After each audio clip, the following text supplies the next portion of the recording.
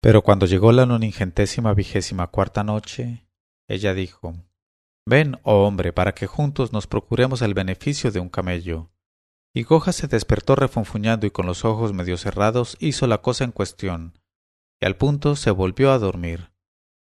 Pero a primera hora de la mañana la esposa, asaltada de nuevos deseos, sacó de su sueño a Goja diciéndole: «Date prisa, oh hombre, a despertarte antes de que salga el sol, que tenemos que hacer juntos lo que nos proporcionará de parte del retribuidor el precio acordado por rescate de un esclavo». Pero aquella vez Goja no quiso oír y contestó: «Oh mujer, ¿y qué esclavitud peor que la de un hombre que se ve obligado a sacrificar su propio niño? Deja, pues, al niño de su padre, y rescátame el primero a mí, que soy tu esclavo». Y otro día, en otra mezquita, sí Goja escuchaba piadosamente al imam que decía: «Oh creyentes que evitáis a vuestras mujeres para correr en pos de las nalgas de los mancebos, sabed que cada vez que un creyente realiza con su esposa el acto conyugal, Alá levanta para él un kiosco en el paraíso». Y de vuelta en su casa Goja contó a su mujer la cosa, porque así salió en la conversación, aunque sin darle importancia.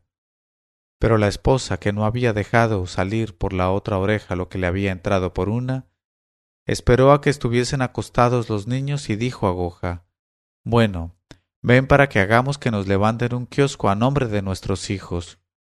Y Goja contestó: «No hay inconveniente», y metió la herramienta del albañil en el cajón de la argamasa. Luego se acostó. Pero al cabo de una hora de tiempo la esposa de ojos vacíos despertó a Goja y le dijo: «Me he olvidado de que tenemos una hija casadera que debe habitar sola. Levantemos un kiosco para ella». Y Goja dijo: «Vaya, Ualají, sacrifiquemos al muchacho por la muchacha». E introdujo al niño consabido en la cuna que le reclamaba. Luego se echó en su colchón, resoplando, y se volvió a dormir. Pero a medianoche la esposa le tiró del pie, reclamando otro kiosco para su madre. Pero Goja exclamó: «Sea la maldición de Alá con los pedigüeños indiscretos.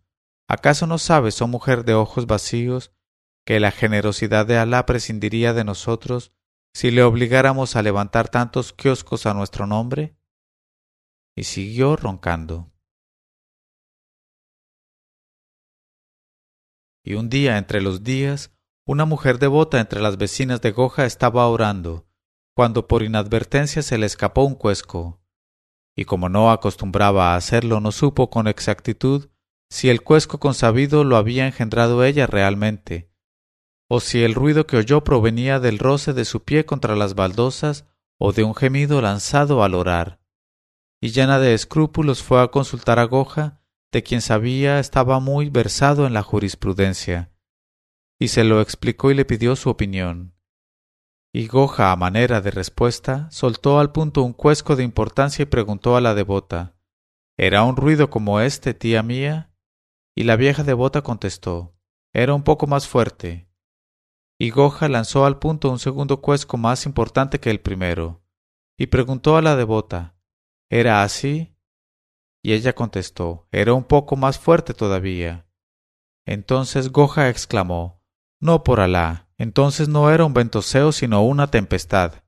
Vete segura, oh madre de los ventoseos, porque si no, a fuerza de hacer ganas, voy a hacer pasteles». Y un día el asombroso conquistador tártaro Timur Lenk, el cojo de hierro, pasó cerca de la ciudad donde residía Sí Goja, y se reunieron los habitantes, y después de discutir mucho la manera de impedir al can tártaro que devastara su ciudad, acordaron rogar a Sí Goja que le sacara de tan cruel apuro. Y al punto Sí Goja hizo que le llevaran toda la muselina que había disponible en los zocos, y con ella se fabricó un turbante del tamaño de una rueda de carro. Luego montó en su burro y salió de la ciudad al encuentro de Timur. Y cuando estuvo en su presencia, el tártaro observó aquel turbante extraordinario, y dijo a Goja: «¿Cómo traes ese turbante?». Y Goja contestó: «Oh soberano del mundo, es mi gorro de noche y te suplico que me dispenses por haber venido entre tus manos con este gorro de noche, pero dentro de un instante tendré mi gorro de día que viene detrás cargado en un carromato alquilado a tal fin. Entonces Timur Lenk, espantado del enorme tocado de los habitantes, no pasó por aquella ciudad. Y lleno de simpatía por Goja, le retuvo a su lado y le preguntó: ¿Quién eres? Y Goja contestó: Aquí donde me ves, soy el dios de la tierra. Y Timur, que era de raza tártara, en aquel momento estaba rodeado de algunos mozalbetes que eran los más hermosos de su nación y tenían, como es corriente en los de su raza, los ojos muy pequeños y encogidos. Y dijo a Goja mostrándole a aquellos niños: Y bien, oh Dios de la tierra, ¿encuentras de tu gusto a estos lindos niños que aquí ves? ¿Tiene par su belleza? Y Goja dijo: No es por disgustarte, oh soberano del mundo, pero me parece que estos niños tienen los ojos demasiado pequeños y a causa de ello carece de gracia su rostro. Y Timur le dijo: No te preocupes por eso, y puesto que eres el dios de la tierra, hazme el favor de agrandarle los ojos. Y Goja contestó: Oh mi señor, respecto a ojos del rostro sólo Alá puede agrandarlos, pues por mi parte yo, que soy el dios de la tierra, sólo puedo agrandarle el ojo que tienen de cintura para abajo. Y al oír estas palabras Timur comprendió con qué clase de granuja tenía que habérselas y se regocijó con su réplica, y en lo sucesivo lo retuvo con él como bufón habitual. Y un día Timur, que no solamente era cojo y tenía un pie de hierro, sino también tuerto y extremadamente feo, charlaba de unas cosas y de otras con Goja. Y a la sazón entró el barbero de Timur, y después de afeitarle la cabeza le presentó un espejo para que se mirase. Y Timur se echó a llorar, y siguiendo su ejemplo Goja rompió en llanto, y lanzó suspiros tras gemidos, e invirtió en ello 1 o 2 o 3 horas de tiempo. Así es que ya había acabado de llorar Timur, y Goja seguía sollozando y lamentándose. Y Timur, asombrado, le dijo: ¿Qué te pasa? Si yo he llorado fue porque me miré en el espejo de este barbero de mal augurio y me encontré verdaderamente feo. Pero ¿por qué motivo viertes tú tantas lágrimas y continúas gimiendo tan lamentablemente? Y Goja contestó: Dicho sea con todo respeto, oh soberano nuestro, he de hacerte observar que ha bastado que te mires un breve instante en el espejo para llorar 2 horas de tiempo. ¿Qué tiene, pues, que quien te está mirando todo el día llore más tiempo que tú? Y a estas palabras, en vez de enfadarse, Timur se echó a reír de tal manera que se cayó de trasero. Y otro día, estando Timur a la mesa, eructó muy cerca de la cara de Goja, y exclamó Goja: Oh soberano mío, eructar es un acto vergonzoso. Y Timur, asombrado, dijo: En nuestro país no se tiene por vergonzoso el eructo. Y Goja no contestó nada, pero al final de la comida soltó un cuesco ruidoso. Y exclamó Timur enfadado: Oh hijo de perro, ¿qué haces? ¿Y no te da vergüenza? Y Goja contestó: Oh mi señor, en nuestro país no se tiene eso por vergonzoso, y como sé que no comprendes la lengua de nuestro país, no he tenido escrúpulo en hacerlo.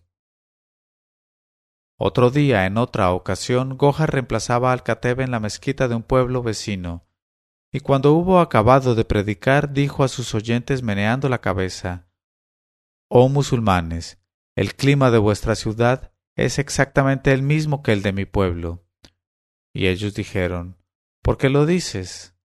Él contestó: Porque acabo de tentarme el sib y lo encuentro como en mi pueblo, flojo y colgante sobre mis testículos.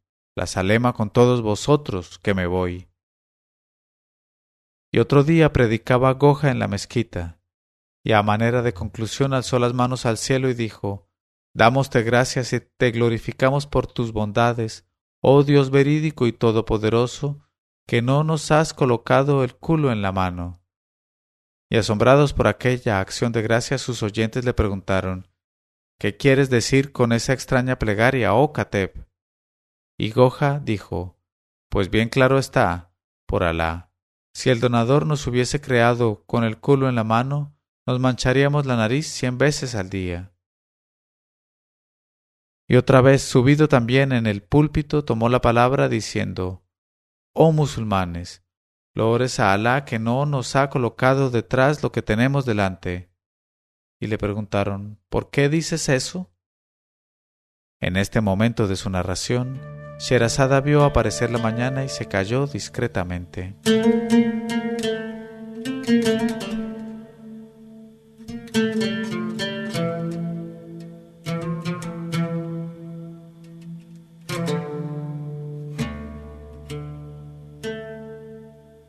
Leyó Mauricio Duque Arrubla.